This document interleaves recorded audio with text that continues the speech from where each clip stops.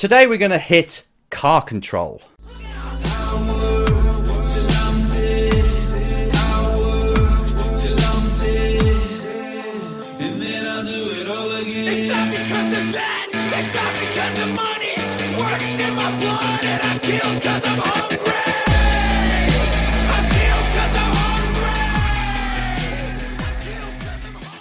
Hi everyone, Enzo here. Welcome to episode 7 of series 2 of the Race Driver Coach Show. And what did you think of the new intro? And more importantly, what do you think of the music? That's one of my favourite bands, Rob Bailey and the Hustle Standard. Now that's something I listen to most days. In the morning when I do my warm-up routine, or when I'm in the gym, or when I'm going to a meeting and I want to kill it, that gets me in the mood, fired up. If you'd like just that little sample, that one's called Hungry, but they did the Beast, is it called Beast, sorry, that was on Southpaw, the film. They just got so many songs that you can't even listen to quietly. You have to crank them up, and by the time you've listened to it, you're ready to go. So if you like that kind of thing, check them out, the Hustle Standard. Love it. And Charlie, thanks for letting me use your music. I wrote to these guys, the Hustle Standard. They got straight back to me, said, yes, we like what you do. Of course you can use our music. Thanks, guys. Brilliant. Right, back to today's show. What do you notice, right, about top drivers? What would you say distinguishes the difference between an okay driver and a very bloody good one? Most of you will say speed or commerciality, if that's a word. But really, what I see, when you see a top driver, it's someone that's good in the wet, right? Someone who's really good on the brakes. Someone who's really good on the first lap when nobody else knows where the grip is. Somebody who's good in changeable conditions. Somebody who is good at just switching on, going, doing a lap when they want to, on demand, parking the car, getting out, and that's their fastest time. Well, one of the main ingredients to create a driver that can do that, and this is what I spend a lot of my time on, creating a driver that can just switch on and go, creating a driver that can be fast in the conditions where most drivers are pretty much scared. All I look at is car control. Are they able to play with the car at high speed and have the confidence in themselves to control the car no matter what angle it gets at, pretty much, even though it's a bit far-fetched. But still, just to know that I can, as a driver, I can throw the car into that corner a bit quicker than I need to, and I don't worry about what will happen. I'll sort it out halfway through. I'll sort it out on the apex and out of the corner. I'll catch it. I'll sort it out. I'll escape the slide. That kind of confidence is something I'm just not seeing in motorsport very often. Because cars are so planted now, because drivers are, let's just say, they're a bit more fearful than they used to be. I am seeing drivers that are pretty much pathetic at car control all the way up. And here's an example. Here is the question that inspired this very episode. Hi Enzo, I'm racing Formula cars at a high level, yet I've never really spent much time on outright car control. Is that important in these cars? Jan. Now, I've changed the name, but Jan, thank you so much for being so honest. Now, this is a driver that's right at the top. I mean, right at the top, and they've asked me this. And it was a text message. It wasn't an email or anything like that through it. They just know me, and they said, is it really important? Is it something I should improve on?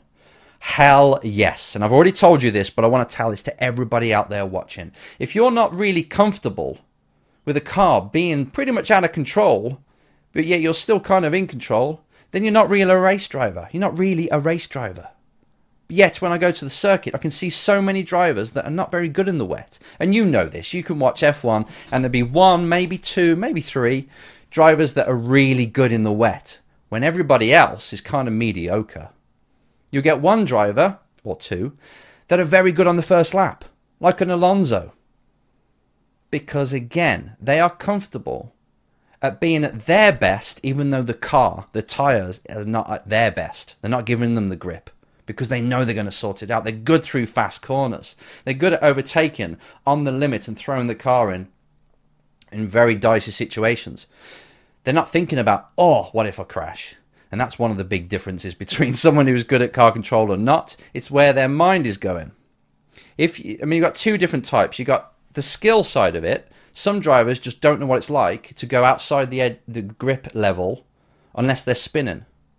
They can get just like this, and they can and just about correct it, but they weren't in control there. They panic. Where you get other drivers that just allow the car to come, and they virtually automatically just correct it. You see it in front-wheel drive cars a bit different, but also rear-wheel drive cars. But all in all, there's not many of you guys out there that are good at this. You can hardly drift. You can pull the handbrake on and power slide from the apex out. Yeah, fine, anyone can do that, but not many of you can drift on the start, or should we say, just after braking, and then all the way through the corner, very controlled. Not that that's a very quick lap time, but still, the fact that so many people can't drift, they haven't got much car control, it's quite shocking, isn't it?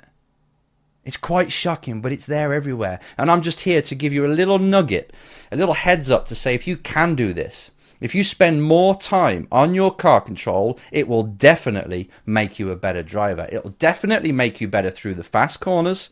You won't be as scared as other people. It'll make you much quicker in the wet because you'll be trying different things, different lines, and you'll be pretty much prepared to control the car no matter what. And you'll be very good on cold tyres. You'll be very good on slicks in wetter conditions, in changeable conditions. These are the kind of things that make a driver stand out. Now, as you know, I used to work for an F1 junior team, and I used to be a scout. We used to pick drivers, pay for them, and wet driving was one of the things we looked for. Because if you're good in the wet, it shows that you've got an understanding of how to manipulate the car, how to put the weight where you want it on whichever wheel through your driving, how to use curbs in the wet to manipulate the car and make sure it rotates. It shows intelligence. Anybody, pretty much, with enough practice. A lot of drivers, most drivers, can do a quick lap time when everything's perfect, when the car's good. They can brake at this point, they can turn at that point, they can apex well, look up and get the power down just right at each corner and do a pretty damn good lap time. But then if the car isn't handling so well, if the the conditions are a little bit sketchy, you can see they're on their back foot. They're not happy anymore. The lap time's not coming very well. They're stressing themselves, they're overthinking, they're making mistakes, their confidence is knocked. That's no good. That's no good in a sport that when you're going around, things are always changing. From the fuel load to the tyre grip to the wind to the conditions in general to the position you're attacking a corner because you might be defending or you're in a different line on the way in. Everything's changing all the time. So as a driver, you must be a master at car control. Take a look at these videos. Now, I apologise if you listen to this on the podcast, but now I'm showing you, this is Plato going through a corner at Rockingham. Watch how he controls it. Now, he puts a lot of steering in, but actually it's front wheel drive. The most important thing for a front wheel drive is just to floor it. If you lose the rear end, all you do is put that power on. And then you start to release it a bit as the car straightens up. It's pretty simple. Yet a lot of people, as soon as they get tagged in a front-wheel drive car, they freak out, they overcorrect, and they fire it off the other way. When all you've got to do, actually, you don't even need to steer that much. You can just initially steer and keep the wheel straight. And if you're flat out on the power, the car will still square back up. Drivers don't know this. Well, they do, but it takes so long to learn it. And even then, when they learn that, when it comes to the actual situation, they're still rubbish. They still overcorrect and they start tank slapping up the road. It's shocking. At high level again. I want you to spend time. Anyway, before I carry on, look at this dude. Alonso now does a quick save. And again at Brazil, this is Verstappen. Now he's saving a big drift here. But still, he keeps very calm. He knows what to do. He catches the car. Now, these F1 cars, when they go sideways, they are virtually impossible to save. But still, if you keep your wits about you, you keep your vision where you want to go, not where you don't want to go, because you'll hit that lamppost, as the metaphor goes. But if you keep it where you want to go, and you then use your controls to get that car back there, and you stay calm, you're going to do it. But a lot of drivers don't. They look at the thing they don't want to do, they freeze, and the car then takes control. Car control, you need it. I mean, look at Travis Pastrana. This is someone who can manipulate a bike, a motocross bike, and put it at pretty much any angle he wants. When he's bloody 50 foot in the air, he can do double black flips. He can do pretty much anything. And this helped him on the track. He was amazing at Supercross because he knew that machine was part of him. And that's what I always say to a driver. Your car has got to feel like it fits you like a glove. You know every bit of it. You feel comfortable. You're tight in it. No matter what vibration it gives you, you know what it's telling you. You communicate. You're the one that tells it what to do in the corner, not the other way around. You're not reactive and responding to things it does.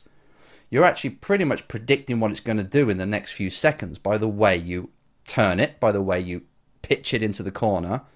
You know everything about it. Now, it's really important you get to that level. Single-seaters, front-wheel drive, rally car, whatever it is you're driving, make sure you spend the time. You do some test days on a circuit that's got plenty of runoff, but you spend the time learning that car on the limit when the grip's not good.